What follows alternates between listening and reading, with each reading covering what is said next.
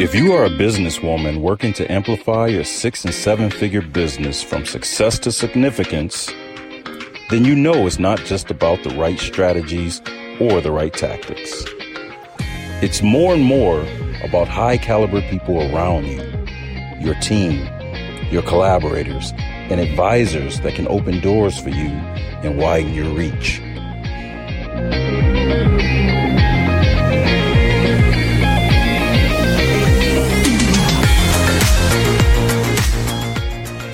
Welcome to your Circle of Influence podcast with your hosts, Dr. Monica Ogando and Amy Walker.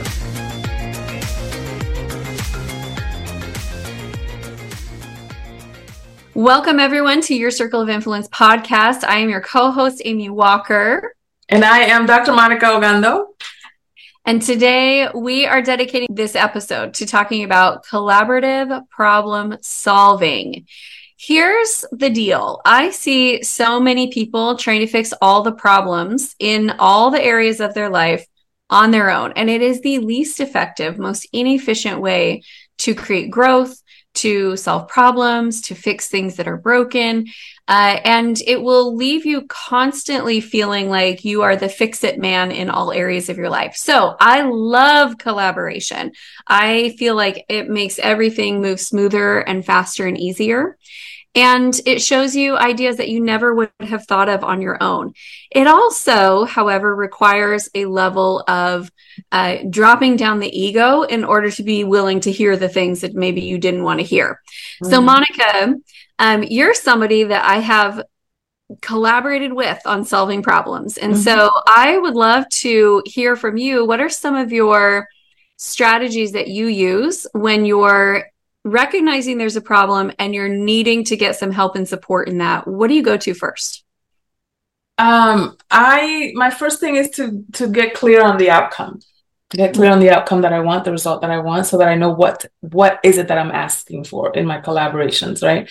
Because sometimes people will say, let me know how I can support you. Mm-hmm. But it's just as vague and it's just as, it's kind of like a nothing phrase now, right? Whereas when I'm clear about what it is that I need, then automatically I already know who to go to. There are some people for whom that's a gift. For some people, that's a nothing ask, because it comes so naturally to them. And then there are others that's like, "Ooh, hold on, let me guard myself," And so getting clear on the outcome is first, then getting clear on who can support that endeavor, or whatever the case may be, who has a talent for it, who has the time for it, who has the inclination for it, and so forth. And then I go to my energy. Like I am not a babysitting kind of manager or friend or there's nothing in me. Not even, right? And so I like surrounding myself, and it supports me when other people are self-driven, when other people are, take initiative and so forth, because it doesn't come from me. I know how to jump in, right? But I don't have a lot of initiating energy. And I already know that about myself, because of my energy signature and so forth. So knowing that about myself, I know who to come to complement that energy. I'm very good at finishing things, not so good at starting. And I'm the opposite, which is why we get along so well. I love starting things, and then I'm like, and then you pee it out, and I'm like, come on, let's go. You really have to get finished.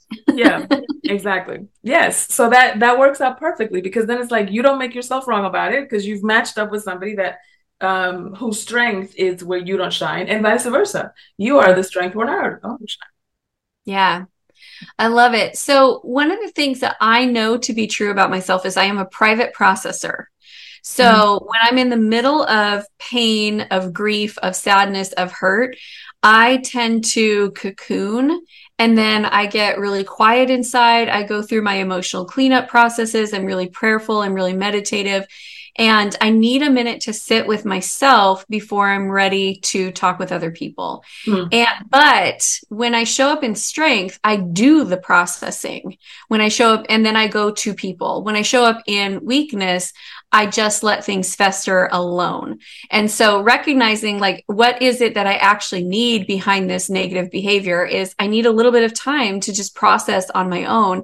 Then I need to bring in the other people. And so that processing part for me first, I'm not actually ready to collaborate on problem solving until I've actually processed how I feel about the problems. Yeah. That emotional piece is really important.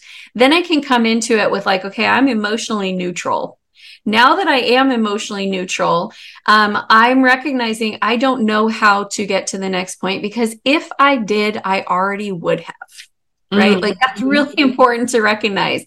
When we think that we have all the answers, we are condemning ourselves to the place that we are at right now, because you have the answers that have brought you to this point. So if you want to get somewhere new, you have to be willing to receive feedback. Right. So what I do is I start information gathering, and I start like going to, and I will always look at a couple of different resources. So number one is the people on my team.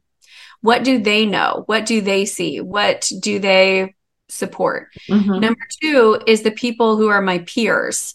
What do they know? What can they see? How can they support? And then number three is the people who have been where I want to go, and I've never been there before. What do they see? What do they know? What are the holes that they can fill in? And so when I look at it in those three places, I get this really comprehensive picture of information. And if I leave one of those out, it's not a complete picture. If I just listen to mentors and I don't listen to my team, the mentors don't know my business as well as my team does. Right. But if I just listen to my team and I don't listen to my mentors, my team members don't know how to get where my mentors have been. Yes. Right? Is missing information. And then my peers understand exactly where I'm at. So I need those three levels of collaboration. And it has been a freeing process to release myself from the need to have answers, and instead to embrace having really good questions. I have really good questions. I have more questions than I have answers, but the questions that I ask are leading us towards the answers. And to reposition my role, instead of always being the problem solver, to be the one that fuels the conversations that lead other people and empower other people to start solving problems and start figuring out what we're going to do. And I'm not suggesting that I've like abdicated decision making. I am making a lot of decisions right now, but I'm not making them alone, and I'm not making them uninformed, and I'm not making them based on emotion. Yeah. The last thing is I'm making them not, the last thing I'm not doing is making them based on the obstacles that we currently have.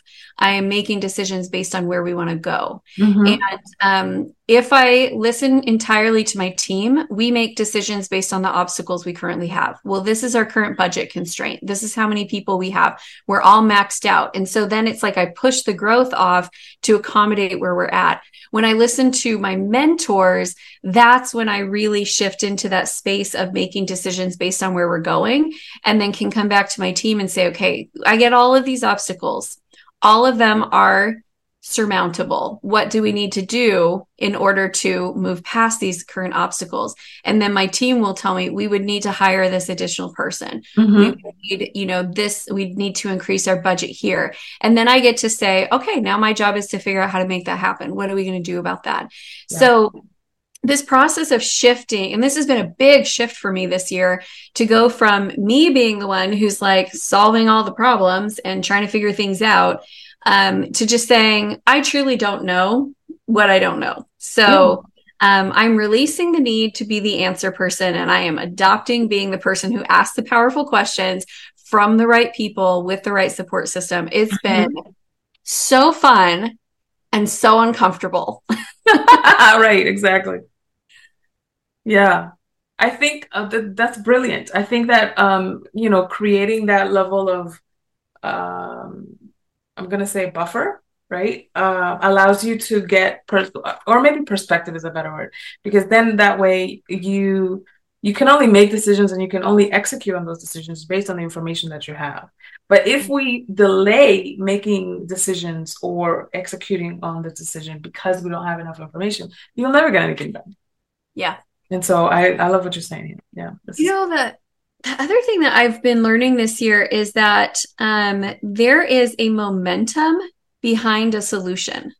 Yeah. So when it's collaborative though, and when it's just you, it's like you come up with the solution, you make the decision, and then you are the one who has to do all of the work to implement it out. When it is a collaborative problem solving, you together come up with what we're going to change, where we're going to go, and then everybody starts to move towards that. Yeah. And it feels like less heavy lifting to get to the point of change. Mm-hmm. It's more because it's many people support that which they help to create. And so it becomes many hands moving things forward instead of it all being your sheer will, being, impressed upon the people. Yeah. It's so much easier to create a shift when you do it that way. Oh, that's awesome. Good stuff. The other thing is also about handling conflict, right? Because sometimes conflict will happen in collaborations. And I distinctly remember when you and I decided to partner up in some of the things that we did, I said to you, let's plan for the divorce before we get married. Yes. How do we know? How would I know that you're in breakdown? And here's how you would know if I'm in breakdown and what we need in those moments. And giving each other permission to interrupt when we're in our crap. Because when you're in your crap, it's hard to know how to help you unless somebody had advance notice, right? And then when you're in your crap, you don't want somebody to help you because you're in your crap, right? So you have to have somebody that has permission to wade through all of that and to say, grab you by your throat and say, you're acting like a fool right now. Stop it, And so I'm so thankful. Part of the collaborative agreement that you and I have with one another is, yes, you have permission to grab me by my throat and tell me to stop it. Yeah. And you can count on me to not need you to do that. I'll do my best so that, those times that you've had to do that are far and in between. You know what I mean? Yeah. And knowing that conflict is a part of growth. Yeah. If it's smooth all the time, nothing is happening to rock the boat. Yes. Right. And so when you're going for big things, there is going to be friction because you're in movement. And even just the act of your feet moving across the earth is friction against the ground. Right. And embracing that instead of shying away from it and trying to create calm waters all of the time.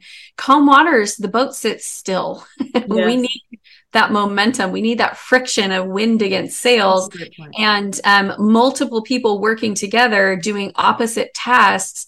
There's going to be friction. There's going to be conflict, and it's not bad. Mm-hmm. It's learning. And this is what I loved so much about Monica, how we set things up was setting the agreements from the very beginning about how we would handle that. Mm-hmm. And that's something that I've been doing a lot in my company lately is saying, okay, guys, this is how we're handling the challenges that we have. And then we go in and we handle it. But setting the tone and you call it a lot, like setting the container, we have to set the container and get it ready so that whatever we put into it, it's not going to destroy us or flood everywhere. It's like, no, here's the container, in with it. Yeah. Now, what are we going to do about it? So, yes. And then the last thing that I'm going to say about that is that, it's very important from the very beginning, and then we said this in an earlier episode, to the foundation of those decisions come from how you identify yourself, how you identify the company, how you identify the relationship.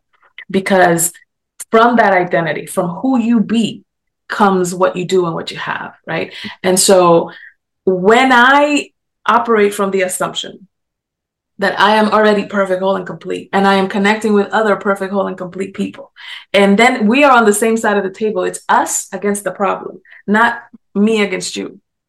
That's very, very important, because then there are places, then I receive your feedback differently. Then I don't have to get defensive. I can drop the defensive. Then I can be curious about even the negative feedback, the negative results, the negative, circumstance or whatever. Now I can be curious about it and explore solutions and be resourceful and innovative versus being defensive and protective all the time. And so when I can operate from, I'm already good and you're already good, let's be good together against this thing, against this challenge or this problem or whatever that case may be, then a whole slew of solutions open up that wouldn't otherwise be available. Absolutely. I love it. It's us against the problems, not you against me. Love it. Beautiful. Well, thank you, all of you, for joining us and listening in and watching. We so appreciate you. It would be, I mean, honestly, Monica and I could talk to each other for days and it would be really fun, but it's more fun. We want you in on the fun. More fun when we get to hear from you. So leave us a comment.